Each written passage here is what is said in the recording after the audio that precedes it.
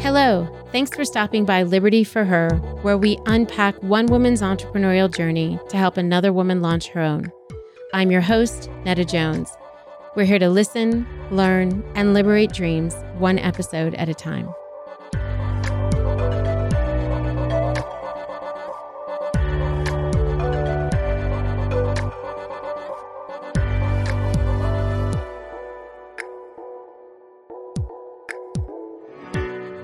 Hello, Liberty listeners. Welcome. We are back with Molly Sonstang. Molly, thank you so much for being with us. We are so excited to have you with us today. It's such an honor and a treat to be here. I'm so delighted. Thank you for having me. I'm looking forward to our little chat here. So I want to introduce our listeners to Cave Day, which is, you are one of 3 co-founders in that, but that's not the only thing you do. You also run a company called Madcap. So give us a little bit of background on those 2 companies. Sure. I'll start with Madcap Factory so we can move on to Cave Day and spend the bulk of the conversation there. Yeah. My husband and I started a production, we call it a production house called Madcap Factory. And the word madcap is kind of an old word that's not used so much anymore, but it means amusingly eccentric. And we work with companies and brands to help them engage their audiences in creative and meaningful ways. So that can either be through an experience like a product we have called Inconspicuous Games, where we play secret field games like Capture the Flag in landmarks. So we were based in New York City, and we would imagine playing Capture the Flag with your corporate team in secret in Grand Central.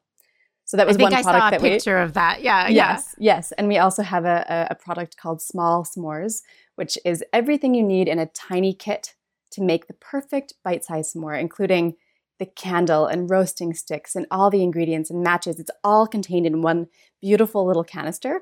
It's the perfect like stocking stuffer gift. So those are just some examples. And then we also do bespoke experiences with teams.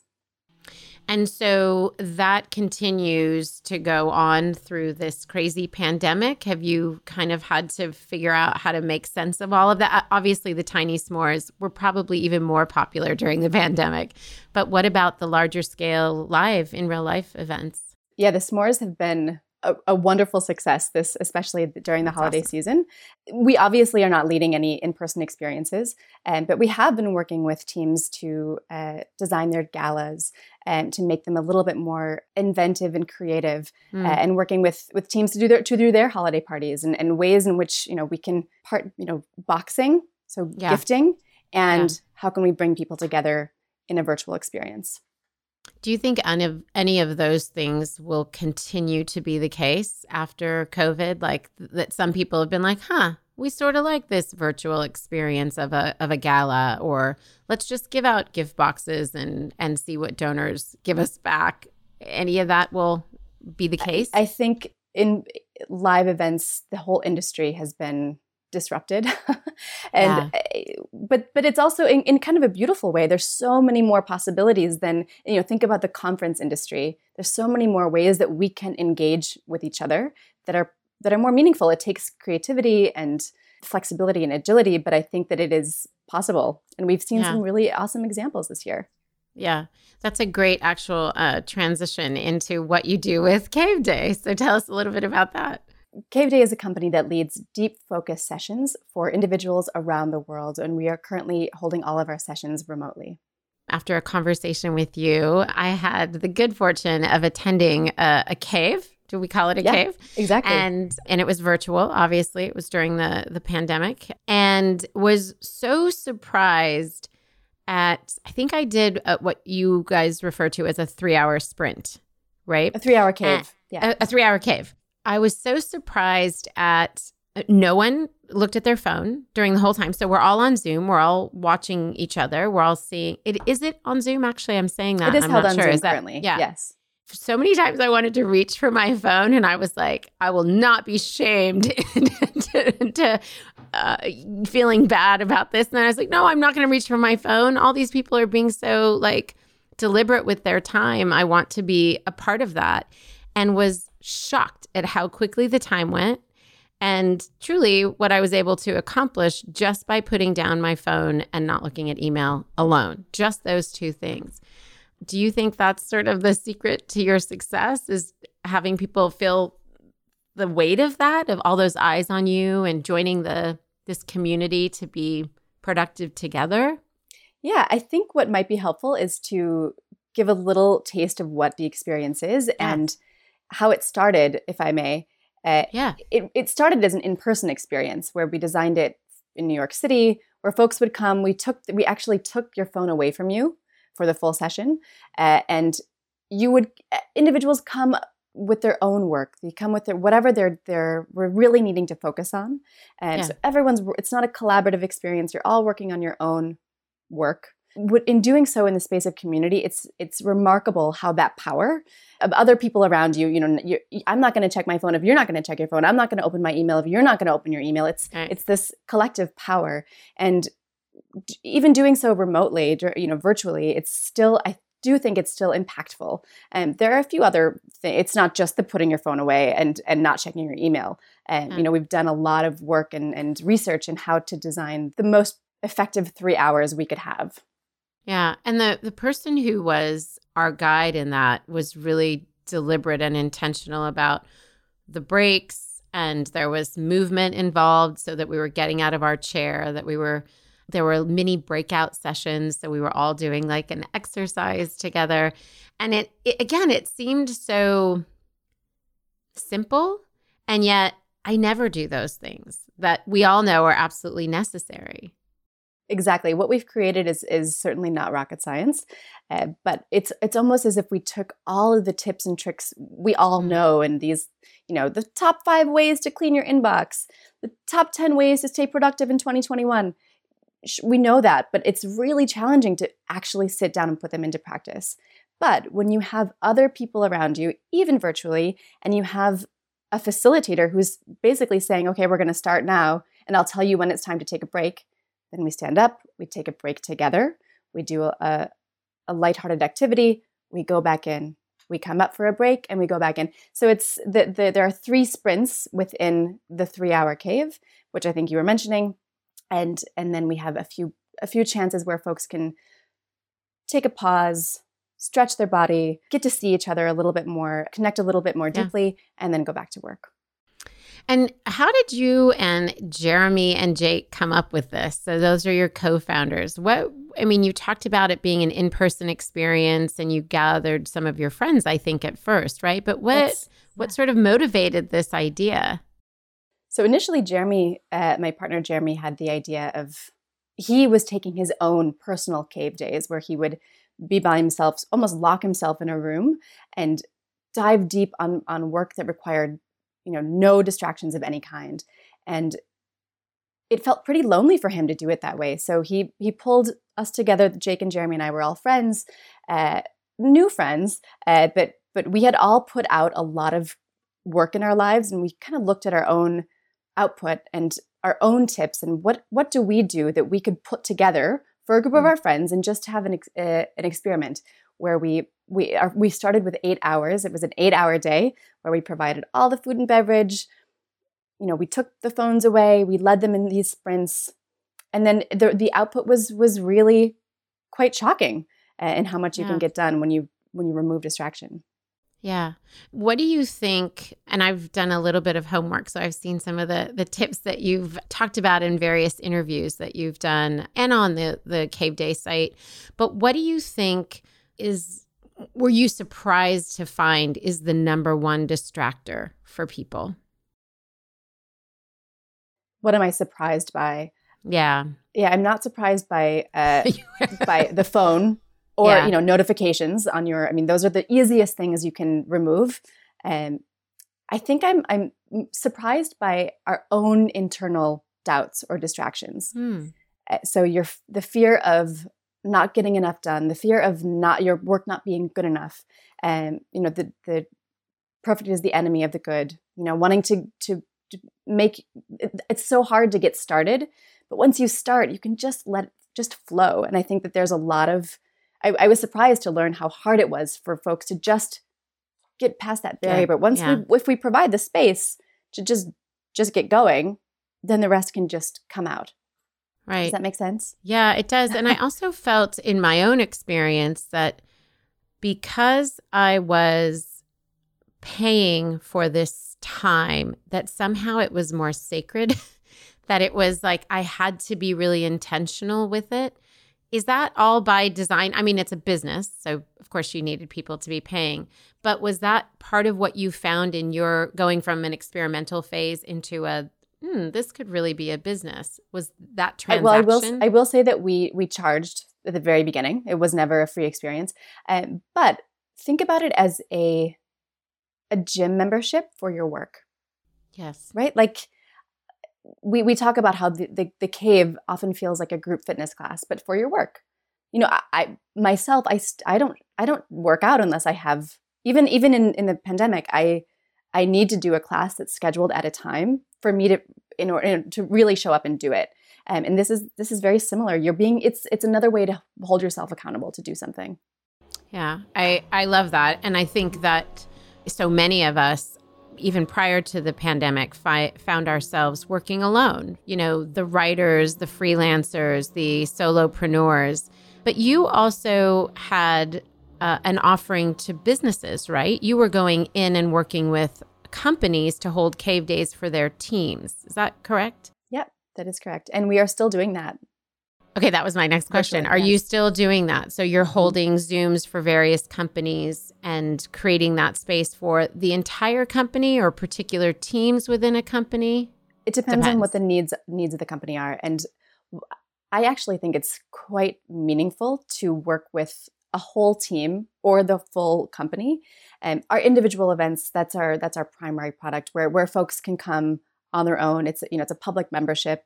But when you can get a room full of people of your colleagues, Yeah. even a Zoom room, everybody having their Slack turned off, their meeting shut off, but they're still there showing up to do the work that they are working on together. I think it's helping combat meeting culture. You know, like it's so hard to get work done when you have a meeting at 10 and then another one at 11:30, maybe a coffee date. And when are we meant to actually sit down and do the important versus the urgent work? Right. Do you guys, in some of the caves you do with companies or with organizations, do you incorporate some of their sort of what's on their to-do list? Or is there somebody co-facilitating from the company that says, we're all working on the, 2021 marketing plan? Is there anything like that? Yeah, absolutely. So when we first meet with the company, we'll ask, what are you hoping for? What are you working on? What are your goals? And then we design sort of a engagement copy deck with them so that they can introduce the concept to their team. So it's not just, Thursday at 2 p.m., we're all going to show up on this Zoom for 3 hours and you're going to work. Yeah. There needs to be a little bit more of an introduction and an easing into this kind of experience. Sure. And then for the rest of the world, for those of us who don't work for companies and teams, did you find that the appetite for Cave Day grew during the pandemic? Hugely.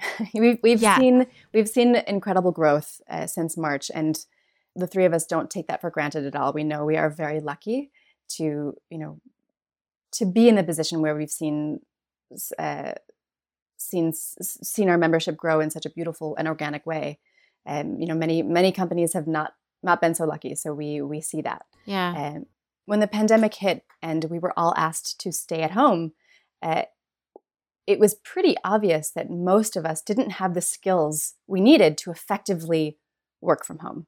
And we had this service, Cave Day. We launched our remote offering over 2 years ago. So while we were doing in-person experience, the three hours in person in New York and LA and Denver, we also had this remote membership that was growing on its own. And when the pandemic hit, it was like, oh, here's this thing that is available to the world.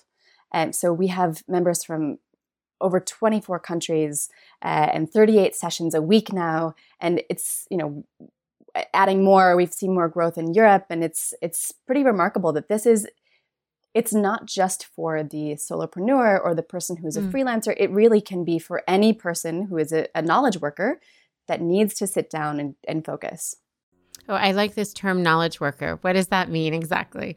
So a knowledge worker is someone who's working primarily, seated at a desk on a machine like this, on a laptop or a computer, different than like a factory worker. Sure. Or retail. Precisely. Yes, exactly. Got it. I like that. Okay, I'm going to incorporate that in my next conversation. I would say the next cocktail party, but I won't be doing that anytime soon. So this season, we're focusing on pivot stories. And yours is interesting in that there wasn't a pivot in terms of the type of work you were doing. It was expanding what you were already doing and offering it to audiences outside of the 3 cities you were already in. Is that primarily what happened? Yeah. So as I said, we were kind of in a good position to make an easy pivot. So we quickly stopped all of our in-person events, obviously. Yeah. And we were only running, I can't remember exactly how many, I want to say 3 virtual or remote sessions a week. Wow. And now we're up to 38. So the pivot was pretty seamless.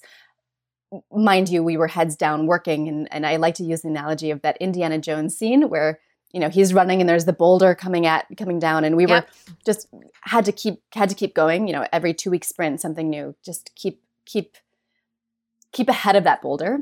But we were already set up to offer this. It wasn't something that we had to design or create.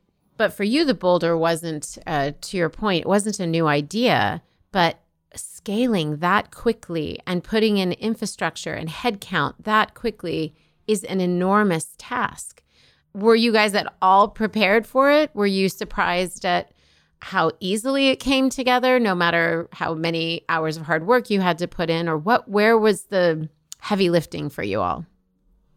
I will say that I am very lucky to work with such great partners where we are all rolling our sleeves up, and we're a small business and we're entrepreneurs and we're like, we have to wear many hats all the time. Yep. And 2 of us have small children, and so the balance of that as well with working from home, that I think was the biggest challenge, is how to learn how to be working from home all the time, but also be growing a business and growing a small child, at least for me. Yes. I can't speak for both of my partners, but can you remind me of the initial question? Yeah, I was just talking about where the heavy lifting was for you guys, having to scale so quickly that for many, the pivot, that term represented coming up with a new idea. But for you guys, the idea was there. It was just growing this online mechanism, this machine that had to go from 3 to 38. So I think the biggest challenge was expanding the schedule. So how do we get enough sessions on the books that can accommodate different time zones? And how do we have enough, how we need to get enough facilitators that are really, and train facilitators that are not just sitting there saying, okay, work, okay, stop. But we really take our training seriously, and they are holding this space. And even though there's not a lot of like traditional facilitation, but it is, we take that role very seriously. And so I think that was probably the most challenging part at the beginning, at least. And I assume because you had people from different time zones wanting to take classes and perhaps not facilitators teaching classes in those time zones, that maybe you were doing some late nights or early mornings.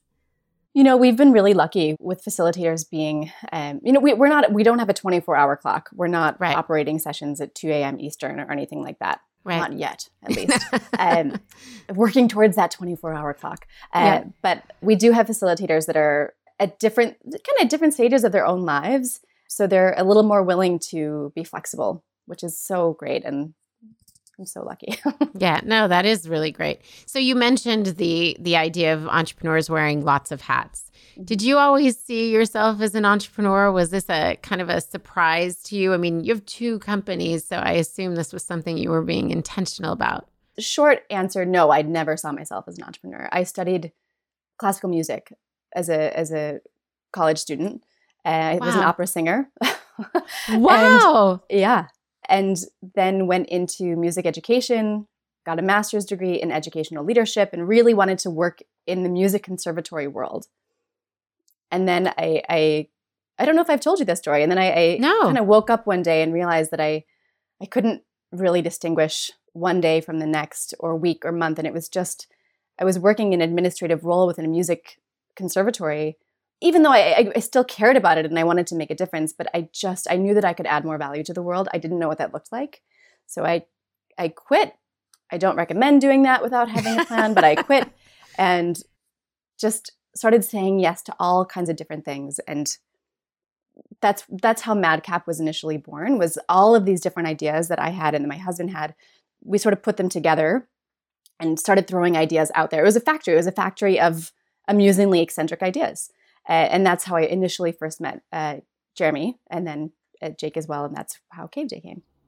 I love that Madcap actually became an incubator for all these ideas that probably led you not only to Cave Day, but will continue to lead you to explore things and just start. You talked about how people don't just start, how difficult it is, and how I know as a consultant, and I know within Liberty and our membership, and we've talked a lot to people in our network, and that's such, it's almost painful. And what a brilliant thing to, by design, say this is a space where we create things, we start things, and we don't consume ourselves or worry ourselves too much with outcomes.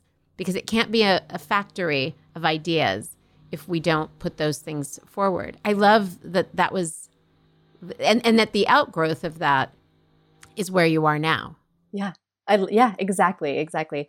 And it will continue to be. We can play with something that's so small, and if it turns into something bigger, great. If not, it was a one-time thing, also great. Okay, there's a marriage of Cave Day and Madcap. There's got to be a Cave Day for ideas where people can just come and spill all their crazy ideas, and you can just say to them, yeah, this is what this space is designed for. This is intentional. Brilliant idea. Yeah. No, I do think that is one of the greatest things about how Cave Day started. We didn't initially intend to start a business. That wasn't part of our story. Yeah. And it really became a business because we heard the audience, we heard the community say, this is really working. We need more of this. And we all know that businesses that do well are businesses that, fill a gap. And you guys obviously did that. A gap we didn't necessarily know we had, which is, I think, part of the brilliance. So I want to talk a little bit about kind of, because we have this listening audience who is very much concerned with all things productivity. And obviously we want to invite them to check out Cave Day. I think that would be really fun. But I'd love to hear from you as well. Like, tell me about that Cave Day experience for the user, for the listener, and how they might experience that. And then also just for you, what you guys are intentional about. Like when you first started and you did the live one, what did you become more and more intentional about when you created the cave so that the user experience could be something that was so focused? I think that, isn't that your tagline? Like, we're the most focused company or community. Something like that. The most focused community in the world. Yeah. I love it. It's a great tagline. But tell me about that, like that process of you creating this, because it could have gone a few different directions, right? I mean, Cave Day could still be a Cave Day, but you could be focusing like something that's micro facilitated versus this much more open holding space kind of thing. What in the process of creating that, of creating the Cave Day as it is today, what did you learn that became the thing that really helped people to be productive? Yeah, it's taken years to get it to where it is today. We started as, we've all had experience as facilitators and producers, but it took a lot of research. And from that first event we ran, we learned so much in what works and what doesn't. But not only were we doing research in the field, if you will, how we were, constantly tweaking how it felt as a participant, but also reading and gathering as much information as we could, and reading books like Deep Work by Cal Newport, and reading books by by Daniel Pink called When. Like, when are the best times of day to be doing what kinds of work? What does deep work mean? What are the benefits of deep work? So we're constantly gathering information, and we still are doing that. And so we design the experience to feel good and be a place where you're around other people, but it's a space where deep work is possible. So our sprints, for example, are between 40 and 52 minutes long. It's very specific. We don't tell the participant how long those sprints are because we want you to get lost in your work. We want you to just dive in. I'm sure many of your listeners have heard of the Pomodoro technique. Yes. Which is a 25-minute on, 5-minute off. That's a great technique if that works for you, and we support that. But we design our sprints to be this. We want you to get into flow and not look at your clock and say, "Oh, I've got 2 minutes left. I can quickly go do something easier, or check my email, or fall into some sort of scroll of social media." Rather, we pull you out around 40 to 50 minutes, and you just know that that's coming, and we'll ding a soft bell, and then we pull you out for a short break.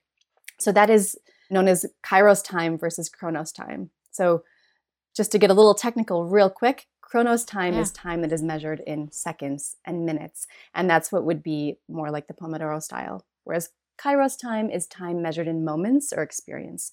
And we want you to just get lost in your flow, and we hold the time for you. Wow, I love that. And we're going to have all that in the show notes, because I can imagine a lot of people wanting to reach for those books and understand those definitions, and even just be mindful of what is flow for them. Like, when do they reach sort of optimal flow? Is that different for each person, or is it kind of more universal? It is different for each person, and it's different for each person, and it also is different on the kind of work you're doing. It's different for the kind of the time of day you're working. And so if you're needing to do more like analytical work with numbers, things that are really sort of difficult and challenging, we recommend that, it is recommended to do that kind of work first thing in the morning when you're sharpest. Generally, we are more sharp in the morning. Then when you need to do more sort of creative or brainstorming or writing, that can tend to be in the afternoon. And also that helps with meetings too, like knowing what kind of meeting you're scheduling. If you are presenting, if you can do that in the morning versus in the afternoon, it really does help with how the meeting can flow.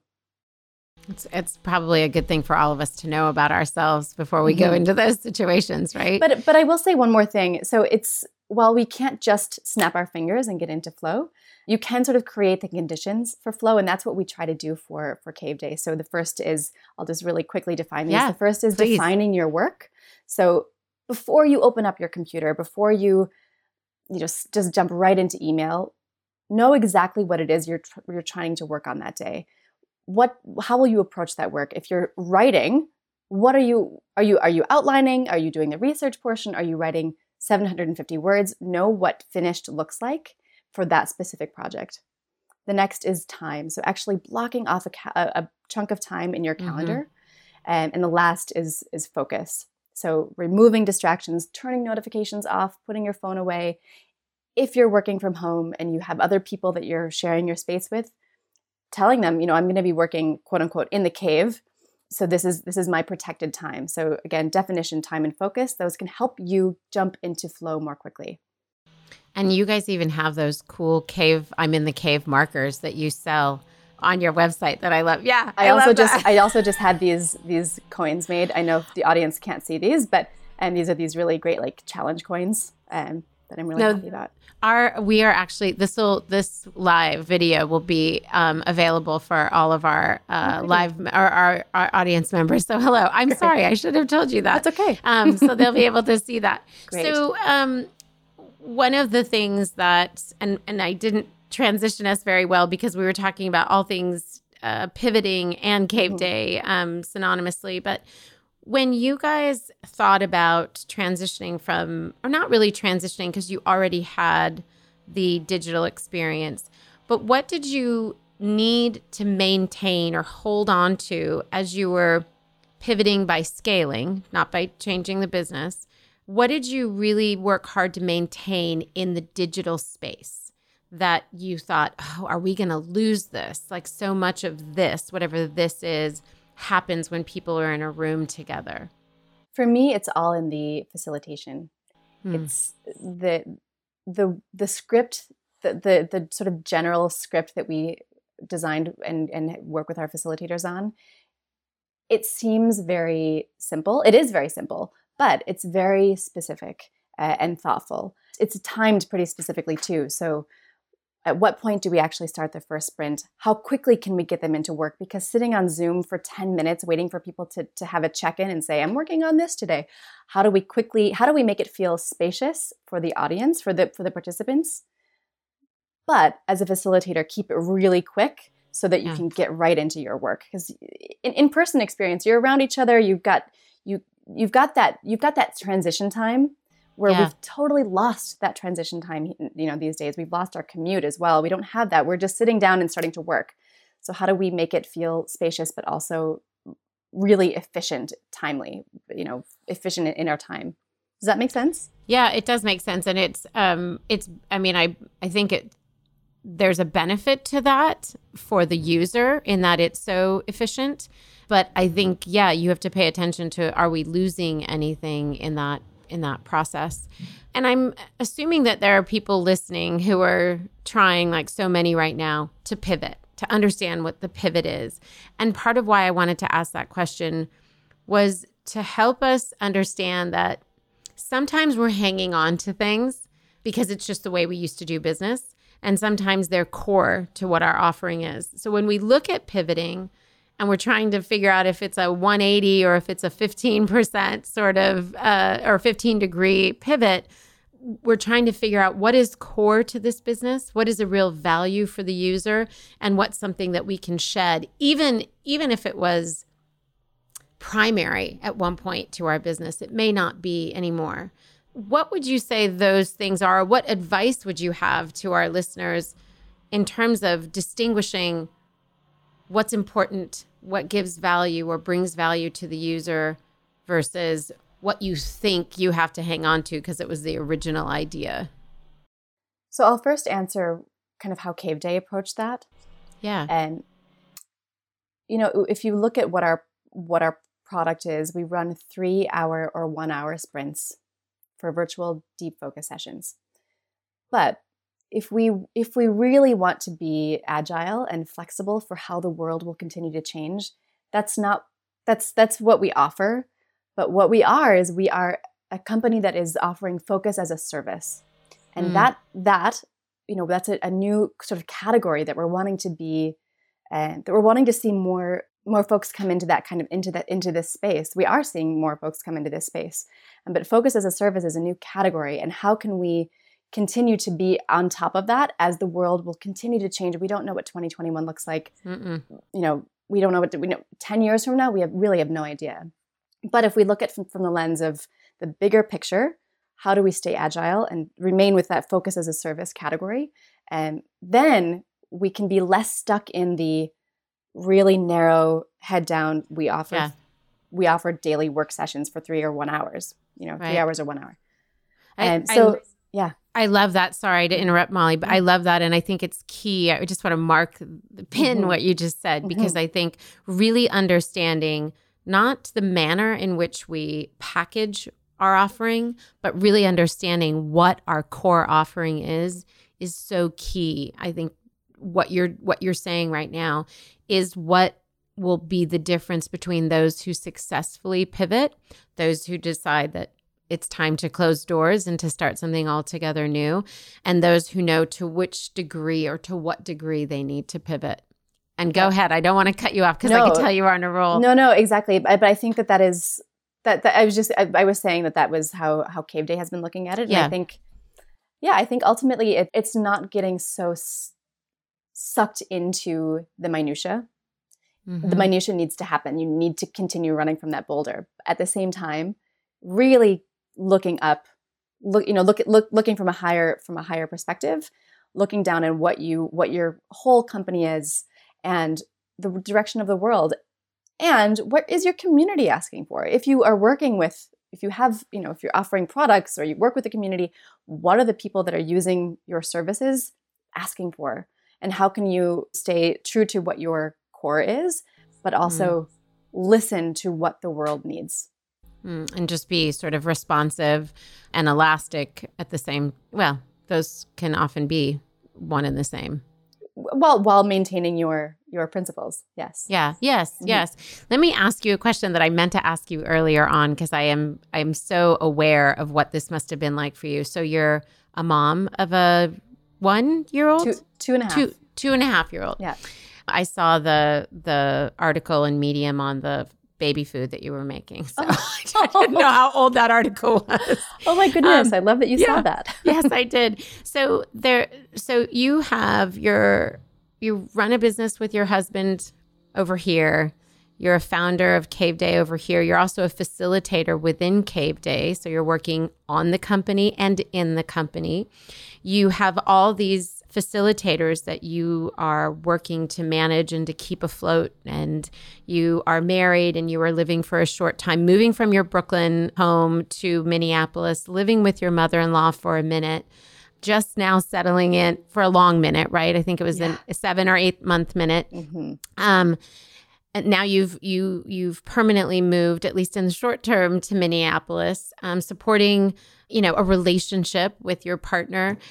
That's a lot. That's a lot that's going on. And I think that you represent what so many women have had to manage, so many women who've had to become part-time teachers during this time. I'd love to hear from you 2 things. One, what do you want to say to those women as a woman who's running a business and managing all the things? And then 2, is Cave Day somewhat of a solution for some of this you say you're in the focus category. You guys are sort of in the wellness category too. So I'd love to hear from you on those 2 points. Love that. First of all, to all women and mothers, I see you and I hear you. Yeah. This has really come down. This year has really 2020 has come down on women, especially hard. And I'm exhausted. Yeah. I'm exhausted. And I'm very activated and engaged. And I think that I am a person that kind of thrives in the overwhelm, unfortunately. I think that there's something about that, I've taken on that societal role of, can she do it all? It's nonsense. It's nonsense. And I hate that I hate that I'm trying to prove that I can, because I'm really tired. I'm a huge champion of a daily nap. And I do take a nap almost every day. That's one of my biggest ways of staying on top of everything. Short one, like a 10 to 20 minute nap. But exactly to your point, Cave Day has really, not only has it been wonderful for me to work on as a founder, but as a participant, I couldn't do everything that I'm doing if I didn't have Cave Day. Then it sounds kind of silly or cheesy, but I really believe in the product so much that I couldn't possibly have so much output if I didn't have Cave Day to help keep me on track. And if I work 3 hours a day in the cave, the rest of my time can be spent doing other things that I care about, being with my family, being with my child, cooking, whatever else I want to do. Sure. And we've heard so much about the value of really productive time versus just the busy time. Like, we've valued for too long I've been at my computer for 12 hours. And it's like, but what did you actually do? Yeah. What did you actually accomplish? Productive. Oh, pardon me. Yeah. Yeah, no, and I'm guilty. No, you just said it. Who isn't? I mean, busy versus productive is such a trap. And it's almost like we wanted to one up each other on who's more busy. And frankly, I'm just really bored of that. And it's not good for us. It just isn't. It sounds almost ignorant or naive at this point. Like, we know too much. We know too much about what it means to take care of ourselves. It's an easy trap to fall into. Mm-hmm. I will say that, but we do know too much. You, as part of Cave Day, I think I saw it, but you guys refer to, and I'm losing the term, I didn't jot it down, but it's something similar to a one thing at a time concept. Monotask. Do you know the term? Yes, monotask. Thank you. I can't find it in my notes, and I knew it was a good one. I think we can assume what it means, but what does it mean to you? Absolutely. So multitasking is kind of a myth. You can multitask if you are, doing the dishes and listening to a podcast. Sure, you're multitasking. But multitasking in your work isn't really possible. What you're actually doing is task switching. So you've got task number 1, you're working on it, and then you quickly switch over task number 2 before you finish task number 1, and you actually, what that's called is attention residue. So you're bringing a little bit of your attention from unfinished task number 1 over into task number 2, and your attention, you're not 100% in either one of your tasks. And so it's really hard to not multitask. So there's this busy versus productive, and then I think that the other thing is monotask over multitask. So we have become really good at multitasking and being this ping pong ball and keeping all the balls in the air. That's not really doing meaningful work. Rather, how can you put all the balls down? Just do one thing, truly one thing at a time. It's not the way that we have been trained.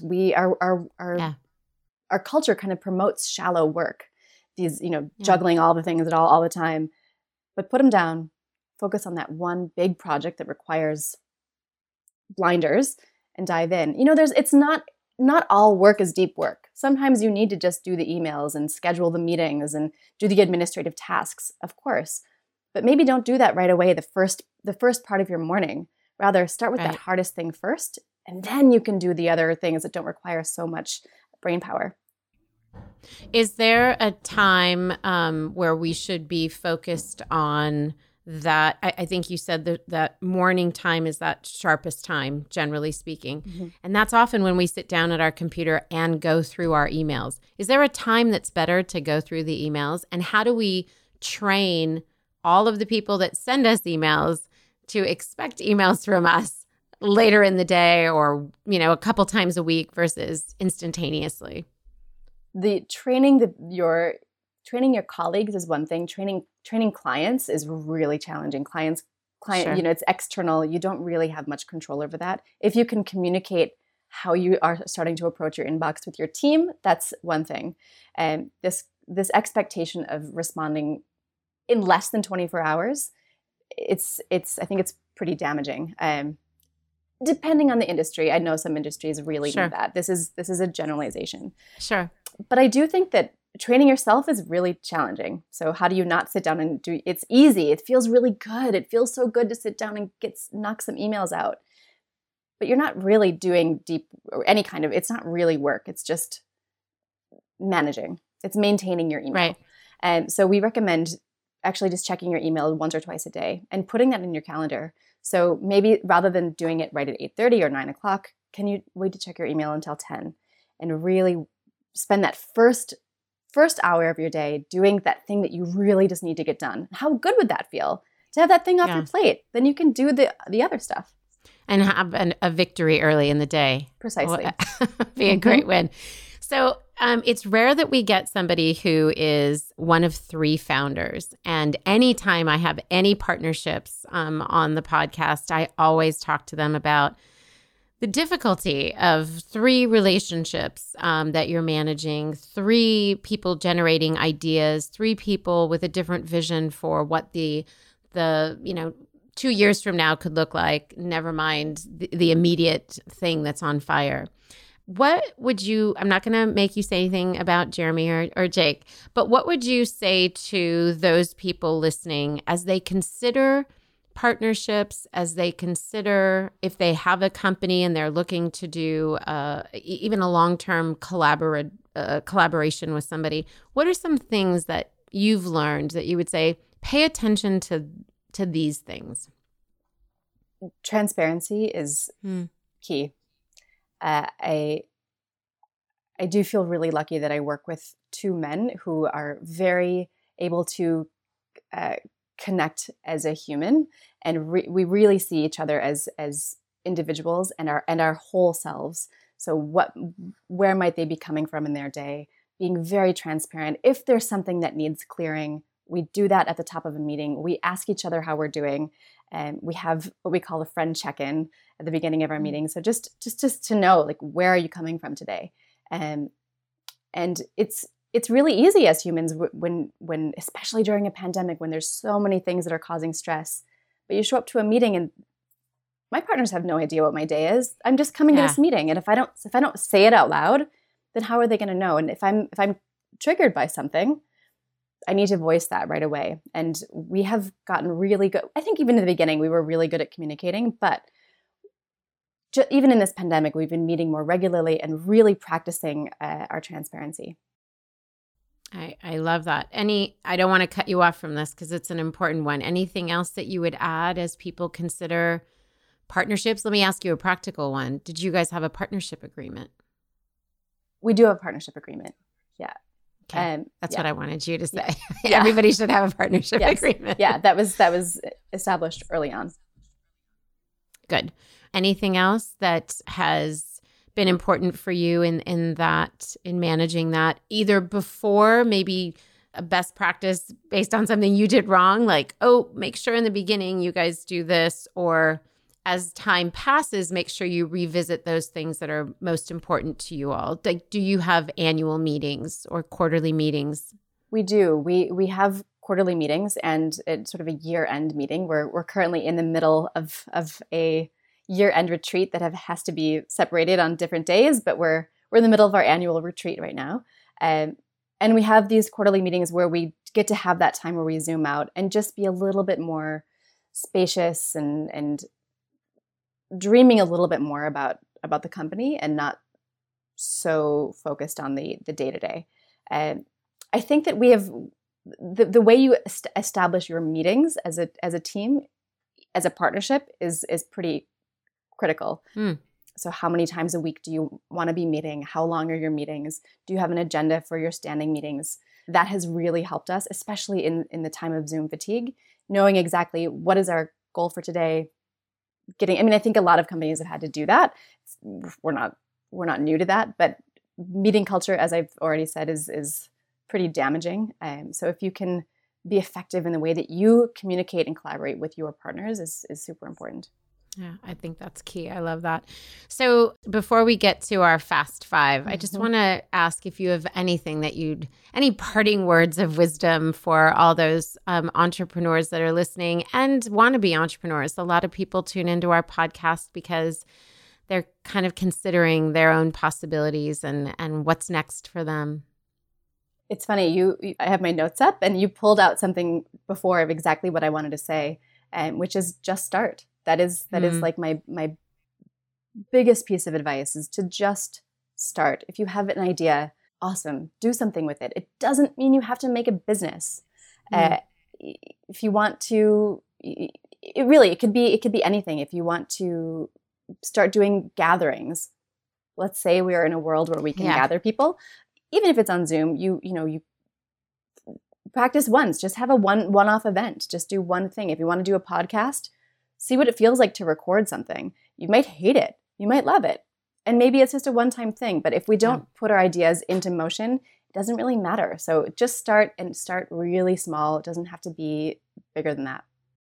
I love that advice. And I think that's as simple as it is and as basic as it is. I think it's the highest hurdle for many people to overcome. It's really difficult. There's, I think, some imposter syndrome in there. I think there's some, I don't know who do I think I am? I think there's overwhelm, whether it's technology or whatever.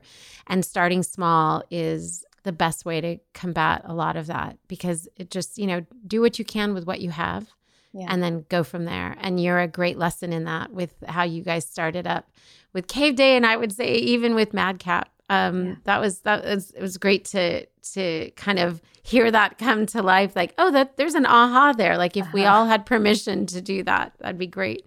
Okay, Molly, I'm going to ask you 5 quick questions and just whatever comes to mind. We'd love to hear it. It's a way to get to know you a little bit.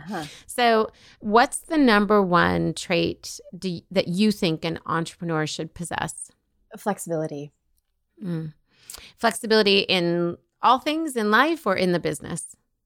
In the business. Okay. And then number one app that you use for your business?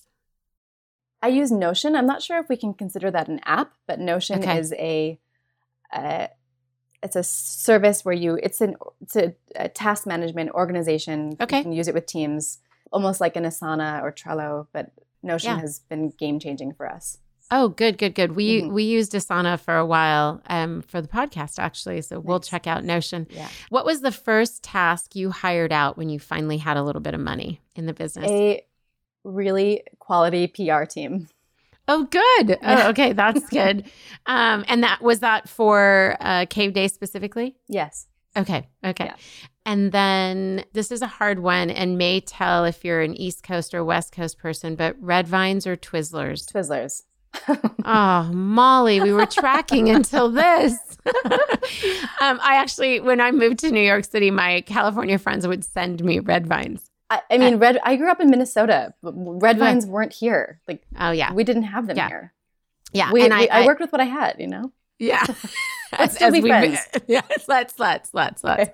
And then last question. Obviously, our podcast is Liberty. Our website, everything that we do is based on this concept of liberating women to really pursue their ideas, pursue their ventures, and be liberated as a result. What does it mean to you to be liberated?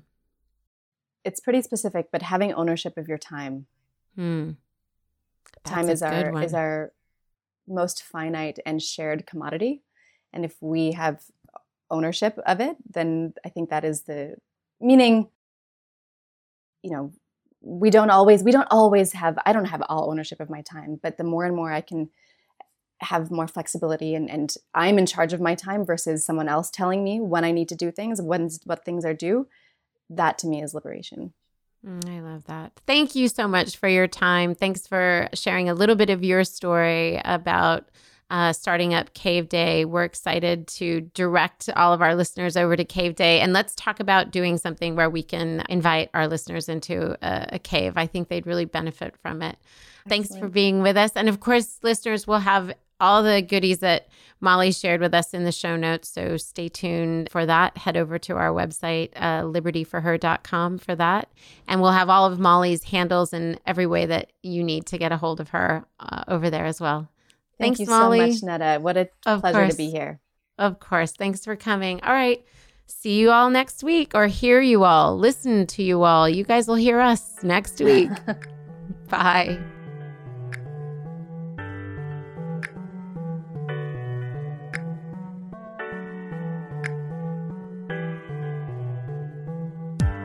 Liberty for Her is broadcast on all platforms: Apple Podcast, Spotify, Stitcher, Google Podcast, and more. If you like what you've heard, please subscribe, rate, and review Liberty for Her on Apple Podcast. It helps us to know if these episodes are inspiring and equipping your ventures.